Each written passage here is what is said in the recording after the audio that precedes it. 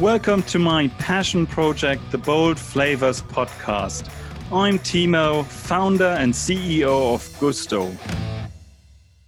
At Gusto, our vision is to be the most loved way to eat dinner, and we're currently delivering over 1 million meals every single week in the UK. We are a data company that loves food, and we are customer and culture obsessed. From every episode, you can expect in-depth conversations on leadership, what makes a person tick, and scaling businesses. Since starting Gusto in 2012, I've spoken with so many amazing, inspirational, and talented people who have shaped my thinking. This podcast is about sharing some of these experiences with you. My guest today is Tom, Gusto's Chief Marketing Officer. Tom studied computer science at Cambridge and spent the first 5 years of his career in tech consulting. He then joined Sky, which is famous for its performance culture and numbers obsession, where he spent 8 years learning all about data-driven marketing. In 2016, he joined Gusto, having such an incredible marketing toolbox, and his playbook allowed us to scale by almost 30x since he joined.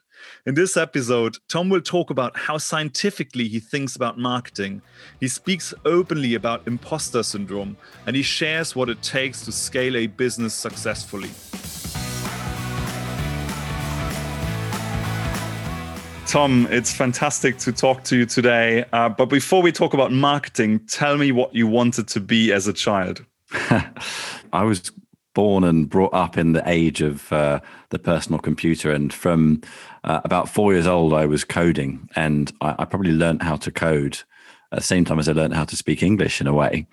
How, what age? 4? About 4, yeah. It's quite strange. I remember my parents bought me an Acorn Electron, which is like the baby version of the BBC Micro, from the supermarket. You could buy these things in Sainsbury's back then.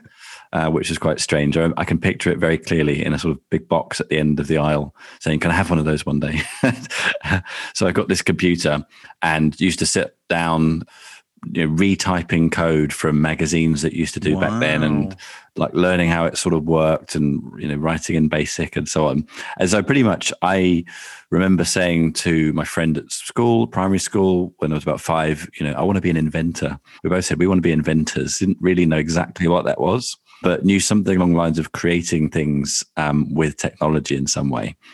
So that's what I wanted to be. And as I grew up, I kind of stayed really close to technology and engineering and coding. I went on to study engineering at university, and I really, really enjoyed it. I used to love, all that kind of thing. I built a hi-fi, my final year, learned to code even more and so on. And when I left, I, like a lot of people, well, not a lot of people, but some people leaving university sort of was seduced by the lure of consultancy. I only applied for one job. That's pretty much the story of my career. So I only ever applied for one job and getting it. So I only applied for one place because I was just too busy doing other things and thought I'll just throw in one application, see how it goes. For Accenture, I got in, and back then it was heavily IT consultancy focused. They've obviously broadened out a bit since then, but everybody joined and everybody sort of went on a coding course. And I did that for 5 years, and it was really interesting and quite technology focused, as I say. But I learned a lot about general management and stakeholder management and so on. And it was a great sort of experience in terms of toolkit. Oh, sorry. And that was in 2003. So how culturally was Accenture back then? Because I guess you didn't back then have ping pong tables and free beer. Like how did it feel and look? So I remember on our induction day, one of the partners came in to talk, and as they do, they sort of come in and do a 20-minute piece. And he was French. He was from the Paris office. And he looked at everyone, and we were all, just out of, university students. And he said, okay, I want you to think about this thing. You've got a choice of 2 different types of company you can work for. You can work for a company which is open to creativity and expression and doesn't follow the rules and, dares to dream and so on. Or you can work for a company that's got, processes and procedures and ways of doing things, and it's very rigid. And he sort of left it there and didn't really answer the question. And I remember everyone looking at each other thinking, oh yeah, we want to work for that sort of cool company who was like pushing the boundaries and so on. And I later realized that he meant, this is the company where we've got our way of doing what the process is and you follow those. So the culture was, very difficult because you would spend a lot of time at client sites, of course, and your culture would be somewhat shaped by the people you happen to be with on your project. But it was very rigid, formulaic. These people used to say that they were androids in a way, they sort of play on Arthur Anderson name. So it was very rigid, but it worked. It worked for me. Being a sort of person who, with an analytical engineering background, likes to follow processes to some extent, found that, I could get along with it, and it worked for them. The job was really to get out there and, as an analyst or a consultant, joining to go out and represent the company in the same way all around the world. And it was really good, actually. So it was okay, but nothing like where we are today. And we'll come on to that, I'm sure. And then at some point you decided to leave. Why did you decide to leave? And I guess why marketing? Even though I've been, very good at technology and very good at coding, I kind of didn't think it was that cool in a way. And back then there wasn't Google really, and the internet was only just sort of starting up, and it wasn't anything like it is today. It wasn't something that, people, aspired to. I wondered whether, people would be ever, written about in magazines in that field. How wrong I was, clearly. But I always kind of wanted to sort of get out of it in a way, because even though I enjoyed it as a hobby and I was good at it, I felt like I wanted to sort of try and draw out of me a more creative side. And I'm not particularly creative. But my sort of solution to that is surround myself with creative people. Most of my friends are very different to me. They are actors, actresses. My wife was a dancer. And I've always sort of used that to sort of draw it out of me. And so I left Accenture for, a pretty boring reason. It just got to the end of the line, really. I was on a new project that was just really depressing. Like most people in consultancy who leave, it's because you realize you do 2 years on a client, and then one day you just go, and that's it. You don't ever see the results or the ongoing impact. And so I wanted to work for a client, for a company, so that I could see the ongoing impact of the work and, be a little bit more like you feel like you belong somewhere, I suppose. So I went to work for Sky in 2008, and having left Accenture thinking I was, the best at everything, and look at this place that I've worked and aren't I good? I realized actually, if I didn't have a specialism, it was quite difficult for people to identify what it was that I was good at, because I couldn't go around saying, well, I can do anything really. And so it was actually quite difficult to find another job, and especially in 2008, which was, middle of the financial crisis. Yeah. But through a friend who was working there, sort of recommended me, again, one application, one interview, managed to get a job there on the back of my sort of project management experience. So relatively kind of loose connection. And so I joined their projects team, their marketing projects team, and did a few various projects with them that were working alongside the marketing team, supporting them on things like their Introduce a Friend program, Refer a Friend program, some stuff on how the EPG works, the channel guide. And it was quite interesting. And the funny thing about Sky is it's a very marketing-led company. And me and the rest of the team in the projects group were literally in this sort of dingy building on one side of the road. On the other side of the road, there was the big building with all the marketing people in, and the chief executive and the glamour. And I was always sort of enticed by that.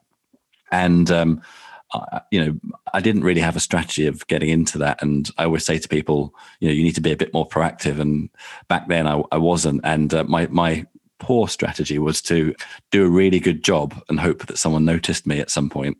So I was really good at the project stuff. And eventually, after too long, a couple of years, someone said, oh, hang on, Tom could do this role over in marketing, this new role that we've got. Do you want to come for a coffee? And so I went for a coffee with this guy.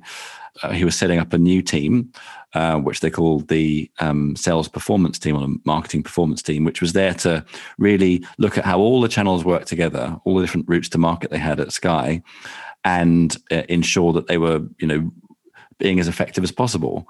So that was my first real introduction into marketing proper. And it was really, really useful because I got to see how all the channels worked.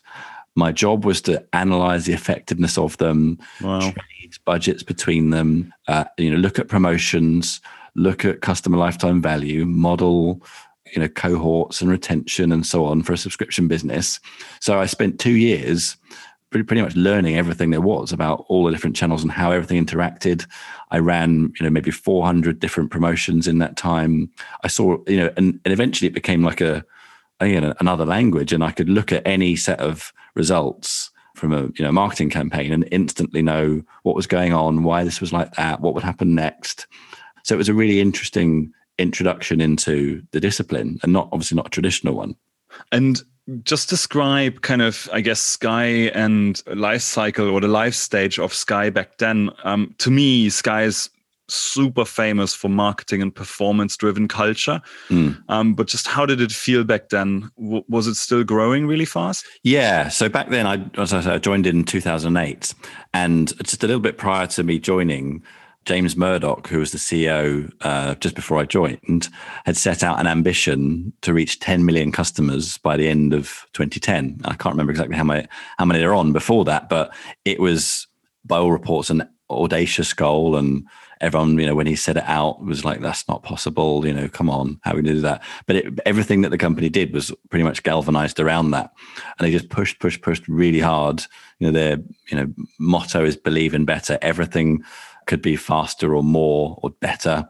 And they hit it, a month or so before the end of 2010. So that really drove the culture quite a lot. And, the way that I describe it is, whatever the targets were, if you got close to hitting them, they'd move them up again. So, if we thought we needed to get, 1 million new customers in the year and we're on track for that, they go, no, make it 10% more. Make it 10% more. A bit like it's almost like a personal trainer. And they used to describe the culture a bit like, like that. And hence why sponsoring the cycling team back then was, you can always drive more. You don't rest. The next person is working harder, and you'd run on quarterly cycles. And at the end of a quarter, which ended on a Sunday, you'd have Monday to sort of breathe out. And then Tuesday, it'd be back up again, back on the bike, going again, full speed, no stopping. It was pretty relentless. But if you're a person who enjoys pain and suffering in that sort of positive way, like cyclists do, like, I enjoy cycling, it's quite a good rush. And so the kind of people that thrived there were the kind of people that enjoyed that. That's a great point. Really fascinating. So you gained a proper toolbox. You had an amazing vantage point. You saw all the channels. And then at some point, I guess streaming started to become more mass market, and Sky invented Now TV, the streaming service, and you moved over to own, I think, trading and digital marketing. Yeah. How was that? Really exciting. So having been at Sky for a few years, a big, relatively stable organization, they started Now TV, which was like a startup within Sky. And again, I sort of put my hand up for a role over there and got it. And it was really scrappy. People were saying, look, what is this thing? It's not going to work. It looks, the website was terrible, as all kind of startup websites are when they're first, put together. And people were looking at comparing it to the big glossy Sky and saying, you're wasting your time going over there. But I went, and it was so different culturally. They deliberately created a different culture, much more like a startup. Even from the clothes that people were wearing, people would wear casual clothes rather than suits, as it was at Sky. And there was a lot to do. We had a sort of campaign to start off that would sort of get us going. It didn't work. The first time we did it, we spent, like £4 million or something. And it just did not work at all. It failed embarrassingly badly. And so there was a point in the beginning where we could have thought, hang on, maybe this is not so good.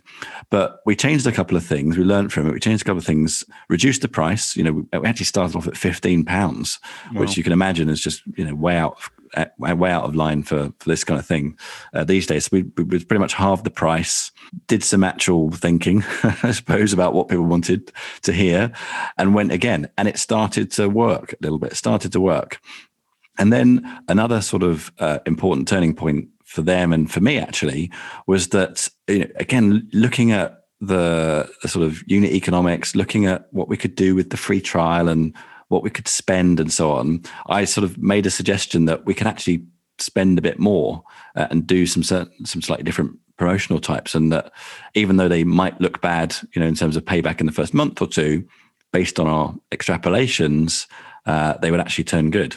And so we tried these things and it worked. And I remember the day we had a report that used to, sort of digital report that was on a TV screen in the corner for a campaign that we did on the Microsoft Xbox that I'd literally had to set up by like editing the live website, like a surgeon sort of operating on something where if you make one dot in the wrong place, then the whole website's going to fall over. I remember doing it at home on the weekend or something like that.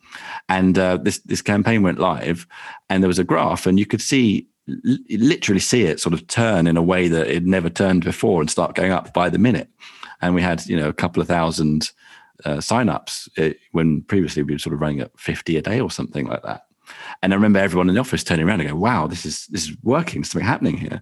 And there was a real energy of people going, okay, right, we're going, this is it now. This is like, this train's moving, let's get on this. And that really kind of pushed us forward and gave me, a feeling of self-confidence that I wasn't making it up and the things that I did know could work and really actually kind of drive forward a business.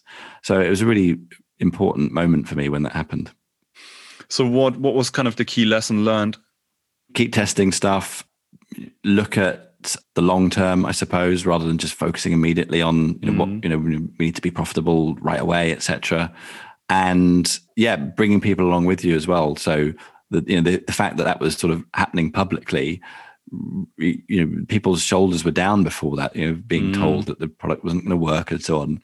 And it really, everyone wanted to come and work for Now TV at Sky from that point on, because they realized that it was something that was going to grow rapidly, and all the sort of benefits that go along with that, from a career perspective of seeing rapid growth and having abundant opportunity beyond your own role. And that was the same for me. I had the opportunity to launch us into retail. I'd never worked in retail before, but I was driving up and down the country trying to sell the Now TV box to category managers at Dixons and Argos and so on. Absolutely exhausting, but hugely valuable experiences. And to what extent back then did you focus on online versus offline channels? Did it change during your time at Sky? And also, what was kind of, I guess, the role of creative versus technology-driven marketing? Sky has a fairly broad demographic, let's say, and they, when you look at the main brand, Big Sky as we call it, they're obviously very heavy in above the line, very heavy in broadcast TV, outdoor, etc. For Now TV, two things. One, we didn't necessarily have the budgets to sort of go big on that. And secondly, our audience was different. It was going to be younger, slightly less affluent, more in tune with technology. They're accessing streaming through their PlayStation, their Xbox, and their TV at the time.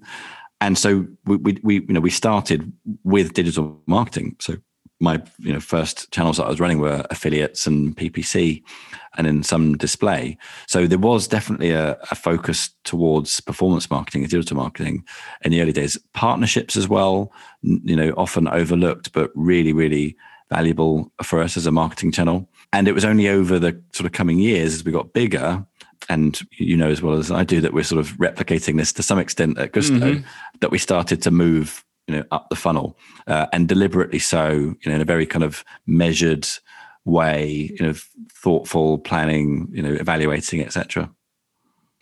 And if you can go a bit deeper, like a lot of people at some point feel like they have to emotionally invest into the brand, whereas you always had this toolbox. So how do you think about this in a very measured way?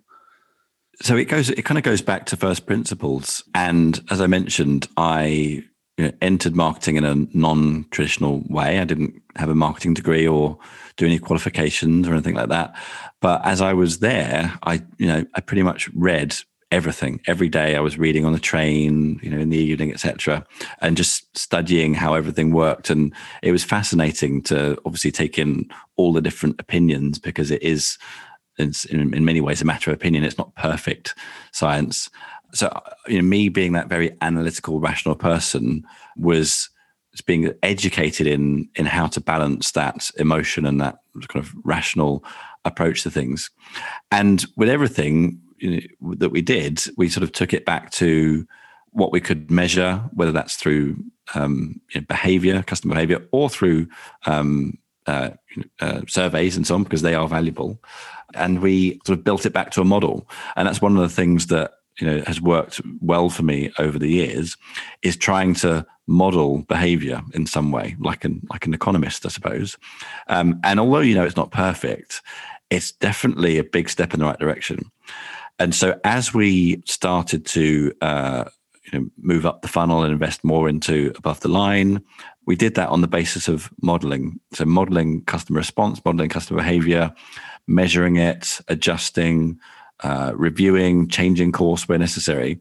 And so there was one side of it, which was the using media and promotion and advertising to influence behavior that was very rational. And on the emotional side, there were two things. One was, in terms of messaging and creative, you need to cut through, you need to stand out, you need to appeal, you need to differentiate. And for us, it wasn't differentiating just from competitors like Netflix, which was important, but also from the main brand at Sky, because we didn't want to cannibalize. So we had to do some real sort of classical thinking about how we positioned ourselves into a little niche that stood up against Netflix, but didn't take away from take a potential customer away from Sky. So there was a lot of research that went into that to create that messaging, that creative positioning, so that we looked very different. One of the objectives was we want people to look at Now TV and not really know that it's even Sky. And a lot of people even today still don't know that it's actually part of Sky. And how big roughly is Now TV today versus Netflix in the UK? I'm not sure. I haven't looked at it for a while. From last memory, it was maybe half the size or something like that, but I'm not too sure. And back then, we launched about the same time as Netflix, and Netflix we just saw obviously taking off rapidly, and we were sort of a bit disappointed at that. But they had I guess a brand name awareness advantage when they launched in the UK. On pretty much day one, they were at 25% awareness because of the overflow from the States, and then within 6 months they were 80%. Within 6 months. Within 6 months, it's ridiculous. Wow. I remember us for years. The MD at Sky would sort of have us in and say, "Look, why? How have they done this? Why are you not there yet?" Because we followed a much more, traditional, fairly slow growth in awareness path. I think when I left, we were probably about 70% or so, and that was after 4 years of doing it. Did you ever imagine it would get this big? No, and that's another lesson that we learned, which was we sat down on pre-day one and said, look, how big do you think it can be? Let's look at the proposition, look at the UK population, look at the demographics, look at the desire for this kind of stuff, and how big can it be? And the analysts sort of came out of all that and said, look, we think that the most it can be is about 300,000 customers. That's the most, and that's like in the limit in the long term. And so when we got to 400,000 after a couple of years, we're like, oh, okay, that was wrong. And then we went on to 1 million and onwards. And so it just goes to show that it's very static, that kind of analysis. It's like based on what we know today and what today is, this is what it's going to be. But that clearly the world changes, and you have to remember that. I think that's an incredibly powerful message, especially kind of in a category like ours today at Gusto, where it's literally still blue ocean. We're pushing the boundaries, we're innovating constantly. We want to make every meal, make the planet better off. And there's so much potential that people probably can't imagine where we can take it in the next couple of years. Yeah. How big did you think Gusto could be when you sort of started it off? To be honest, I had big dreams, but it's exceeding these dreams. And what I'm most excited about is that, last year we had 53 million meals eaten in the UK. That's 0.2% of all dinners. And so it's not tiny, but why can it not be 1%, 2%, 3%? So all of a sudden you still realize it's a drop in the ocean and there's so much potential. And yes, the value proposition is genuinely good and we have a really high NPS score and the virtuous cycle of high NPS driving growth. But ultimately, there are like a million ideas how we can make it better and huge levers to pull. So I'll be really fascinated to see what happens to customer satisfaction, positioning, all these things in the next 3-4 years. I think will be massively fun to see the impact on numbers. Yeah. And then on the topic of Gusto, so at some point you decided to leave Sky, I guess. Yeah, so I left Sky.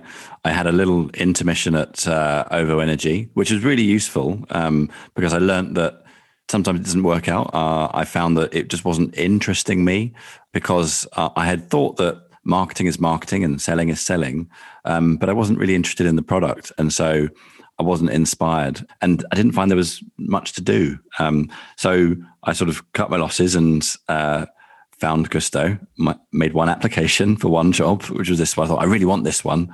You probably, I don't know if I ever told you, but for the case study, I stayed up till 3 a.m. 4 days in a row working on it after work. So I really wanted. It came across. It was the best case study ever, and we had very big heavy hitting CMOs from big companies apply, and you blew us all away, and I'm forever grateful. And so how did you find Gusto in the early days? Like, describe how it looked, tiny office, small team. I mean, I think since you joined, I didn't look up the exact number, but I think the company has grown by something like 30x in the last 4.5-5 years.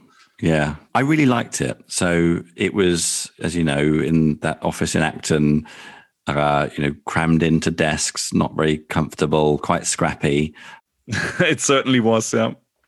But that's exactly what I wanted, and reminded me of the early days at Now TV. I thought, okay, this is how good things happen, with people crammed together, struggling in a way, having to, work stuff out on the fly, move quickly, feel connected with each other, so that they wanted to kind of push hard. I really, really liked that aspect of it. And the other thing, was that it was really smart. So everyone here was really smart. Had given a lot of thought to where, what they were doing. There were still gaps. When I took on the marketing team, I don't think anyone in that team had actually worked in marketing in a real sense elsewhere, and so they were kind of making it up. But landing on the right principles and doing it pretty well. So there was just a little bit to do to, shape that up, but the core was there, and the willing was there, and the ambition was there, which was the most important thing. And how did you then build your own team? The first thing to do was to, I guess, land and steady the ship and make sure that whilst I was building a new team, the existing team wouldn't fall over, and we'd still kind of continue gunning for what we had to do at the time. But the first thing was to find a leader for the team, a head of acquisition, who I took a risk on, as you know, a young lady who had come out of a media agency at the time, which isn't the traditional place to find people to work in startups in marketing. It's normally quite difficult to transfer across from that type of environment. But she had previously worked at a startup, and I could tell had the hunger to work in a startup again. And it was that evidence of her having that hunger from previously working in a startup that said, okay, I think this person is going to move heaven and earth to try and build this function and build this team. I remember meeting her as part of the interview process, and Lavi's passion and her drive and her energy and her vision of what she could build. Wow, it was overwhelming. I think you did a great job finding her. And yeah. So it started with that, and then sort of bit by bit, bringing people in with experience, and it's something that I don't do anymore, and probably don't want to do anymore. But I kind of got really hands-on. I sat down with people. I did stuff myself. Got back into the weeds, showed people what good looked like or could be. I think, describe it as the pace setters type style. And I knew everything down to the bottom, channel and the last kind of tactic, so that I could get it moving, get it going, and then sort of hand on the bat and say, look, keep it going like this, keep it spinning this way. And that's my style. I like to know the detail and then sort of hand it over, rise out of it, and then wait for that moment when the person who's taking it on exceeds my expectations. And I go, wow, I would never have thought of that myself. And that's amazing that you've taken it beyond where I thought I could even get it. So yeah, just getting into the detail, finding people who were really ambitious, really driven. That's much more important than the experience, because with marketing, especially performance marketing, you can learn it really quickly. You can teach yourself. So yes, getting people who had the drive was the most important thing. Yeah, and I mean, look, huge credit to you. You've done such a great job empowering people, developing people. I don't see many leaders doing what you do, spending so much time transferring knowledge to others. And so I think you've really managed to build a very high performing team. And what's really impressive, you've built a really great balance between, very data-led marketeers, hustlers, growth hackers. But then on the other hand, you've got incredibly creative people, designers, copywriters, artists. And it's really, really powerful seeing that combination of both and you being able to empower both sides. Yeah. I think I have a curiosity about people. I've personally changed over the last 20 years from being a classical introvert who wouldn't like to be left alone at a party to somehow now really enjoying that, like almost craving that. I'm fascinated by speaking to people. I love interviewing people, for roles and finding out their life story. I think just having a curiosity in people has helped build my sense of creativity and bring people into the team from, all different types of backgrounds and disciplines. And then I guess over time, we saw the techification of marketing. Gusto adopted a tribe model. So we started to embed data scientists, large technology teams into marketing. How has it kind of changed marketing, and what's the potential you unlocked? Yeah. So it was always there to some extent. So as you know, we have a very data-led marketing team, and the individuals themselves back a couple of years ago would try to teach themselves SQL and teach themselves financial analysis and try to build things when they could, tech solutions using third-party tools and so on. So it was always there in this sort of hacker kind of way. And that was due to, I guess, a lack of tech resource, but there was always the desire for it. And so as we moved to this new model, I guess 18 months ago or so, maybe a bit more, that was basically filling in and unlocking those needs that the team had by bringing resource in, aligning them very closely so that everybody had shared goals and objectives, and meaning that we could move much faster. So instead of a PPC manager trying to do the analysis on their last campaign, you've got a data scientist or a data analyst helping out. Then you've got someone from finance in the tribe who's there to work out whether this promotion was effective or not very quickly. And then finally, of course, part of the customer journey is once they are on the site or on the app and beyond and all the bits around it, and you've got access to tech teams to help you learn really, really quickly and test really quickly. And so a lot of the growth that we've seen from the last 2 years or so has come as a result of being able to test much faster and do experimentation in combination with the engineers. And to give you an example, our referral scheme, refer a friend scheme, used to be something like 10% of new customers, and it's grown to almost 40%. And part of that was definitely a result of changes that we made to the journey. And that wouldn't have been possible if we hadn't been working so closely with the tech team under the tribe model. And I guess 20 years ago, I would fly somewhere on a business trip and I would look up a hotel brand I already know. And obviously today I go in any city in the world and I look up booking.com and I just book whatever, has the best reviews at the right price point. And so to some extent, it feels like, it's not only us driving marketing through technology, but the entire world is shifting towards this product era. Transparency, consumer ratings, reviews, referrals, NPS powering the virtuous circle, and therefore growth being driven by product, not just marketing. How do you feel about that? I think they go together. So as you know, the word marketing encompasses all aspects of meeting customers' needs, and advertising and promotion is just one of them, and product is another part of it. When we think about brand in its broadest sense, that really means, the promise that we're making to customers, and it can only exist in people's minds as a result of the experiences that they have and their friends' experiences. So they all kind of link together in my mind. And if people have great experiences, which we measure of course through NPS, then that is growing the company, that's growing the brand in one way. And they all have to be in balance. And it's really, really exciting. And I think that the way that we work at Gusto and the way that we're aligned means that we're in a great position to push all that stuff forward. Yeah, it's powerful. And just on culture, I guess, you need so many people to cross-functionally collaborate. So you've got tech, you've got data scientists, you've got marketeers, they're product people. Everyone has to pull from the same side. How do you, as a leader, as the chief marketing officer, how do you think about creating the right conditions for people to win, creating a values-led culture? It starts with hiring, of course. So bringing in people that match our sort of cultural principles, our ownership principles, which we do, quite well, I think. Everybody, 95% of the people that join say when they arrive, it's exactly like how you said it would be. It really is true. It's not just words on a wall. It's people really are like this. And the collaboration is really, really important. And the way I describe that is that when people learn something really interesting and powerful about customers or anything to do with what we're doing, they can't wait to share it and see how it can benefit other people and so on. So they're really, really kind of open and sharing.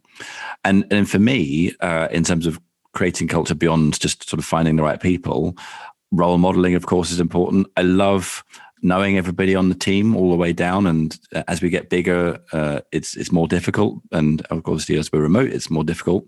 But it was really, really important to me, spending time with everybody at all levels so they could see the ownership principles in action. They can look around and observe and recognize them in everybody. So absolutely, me kind of spending time with everyone was one of the things that I did. And one of the things that I'm struggling with actually a little bit in the remoteness that we've had over the last year is how do you ensure that you keep that culture going when you don't have all those little micro moments at someone's desk or, over a coffee, etc.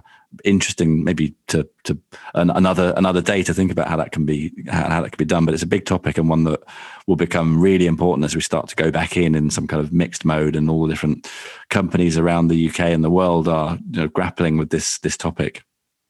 Yeah, it's really hard. I think to create these water fountain moments, you have to be so much more intentional in a remote world because there's no serendipity. You don't walk into these people in the hall.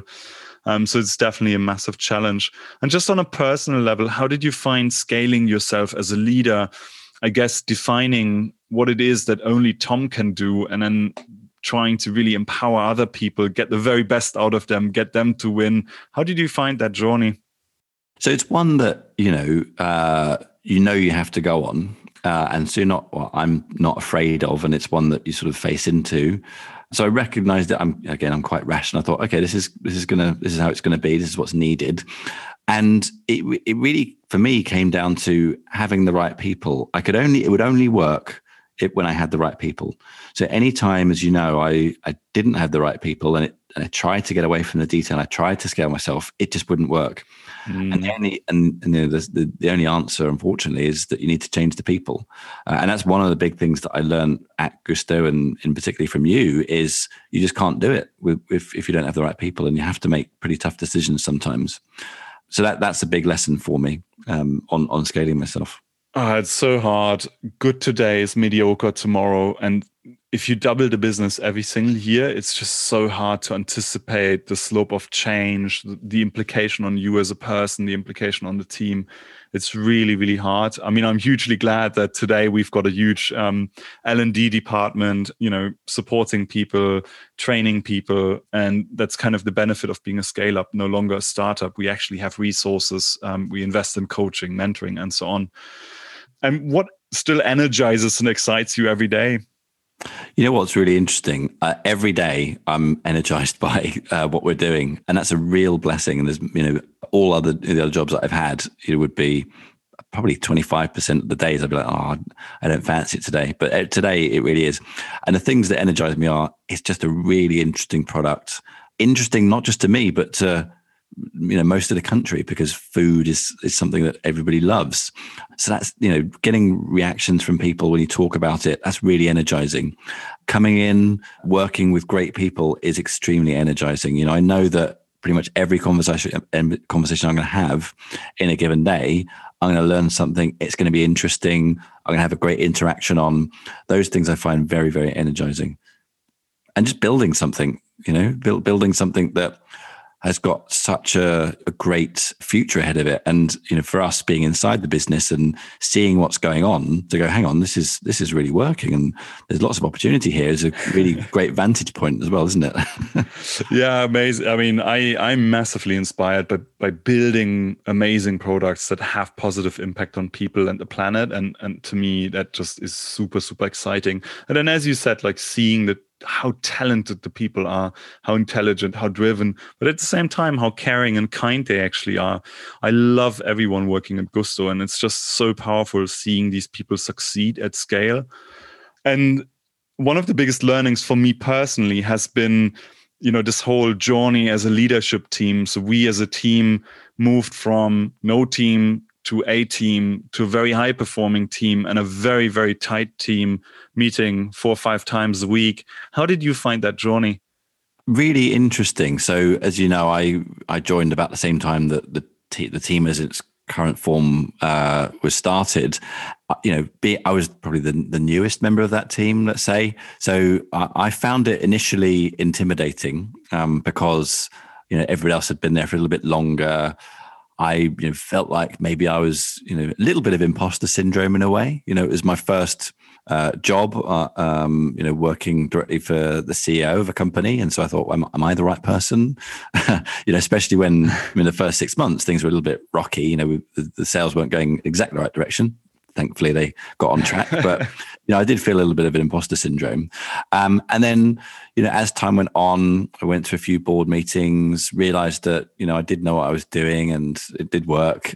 I gained confidence from that, and could, I guess, start to slide slowly away from the detail of working in the marketing team. I was about to say my team, but into what is now my team, as we describe it, the leadership team, was a great shift, and realize that that mental shift of saying, okay, this is my team, which we all sort of took at some point, was a great moment to think, okay, this is where I spend my time. This is where I develop relationships. This is where we identify our ways of working, our charter, our behaviors, our good behaviors or bad behaviors, and work on those. And I think that journey has been one of the most interesting team journeys I've had, because you don't often have the chance to think about a team in that way for such an extended period of time. Because teams, we're lucky that we've had a very stable team for this time to have that journey when a lot of teams can go through churn much more quickly. So it's been quite a privilege actually to be working on it and adjusting it and improving it over that amount of time. What's been the toughest personally? I mean, you talked about the challenge of remote work, COVID being really hard, not seeing people. So that was tough. You mentioned imposter syndrome in the early days, and then you building confidence as the results kicked in. But what's been the toughest on the journey? Yeah, I mean, as I mentioned before, making hard decisions has been pretty tough. But one of the things that it's not so much a tough as in painful thing, but trying to let go of my natural behavior, which is slightly risk averse, and feel comfortable taking bigger risks, which is obviously something that you've kind of led the company and me personally towards. I found that really difficult because I hate failure. You know what I mean? I feel like it's tied up with the imposter syndrome. My first failure, that means, oh, that's it. No, definitely, he was lying all along. You can't do it. So learning to let go of that fear and embrace, the ability to set big ambitions was quite difficult, because it felt exposing in a way and vulnerable. But I suppose in the last 4 years, I've got comfortable with feeling vulnerable in many ways. That's a really powerful point. I guess from a philosophy point, I always felt that you have to live at the edge of your capability, and failure kind of helps you to recognize areas where you need to evolve. Yeah. But it's a very positive one, because if you're too far away from failure, you're kind of playing it too safe. And so you almost have to get across that line, fail a bit, see where your capability is, evolve again. Pain plus reflection equals growth. But no, it's been a really, really tough one. Yeah. And obviously we all have to reinvent ourselves as the company gets bigger and the teams get bigger and the challenges get very different. Yeah, agree. Look, Tom, thank you so much for joining. One of the biggest and most fun things for me personally has been seeing you succeed at scale. And it's just a huge privilege to work with you. So thank you for taking the time today, but for the last 5 years. Thank you very much, and I've enjoyed every minute of it. Amazing. Let's have amazing, many more amazing years to come. Cheers, Tom. Thank you. Thank you.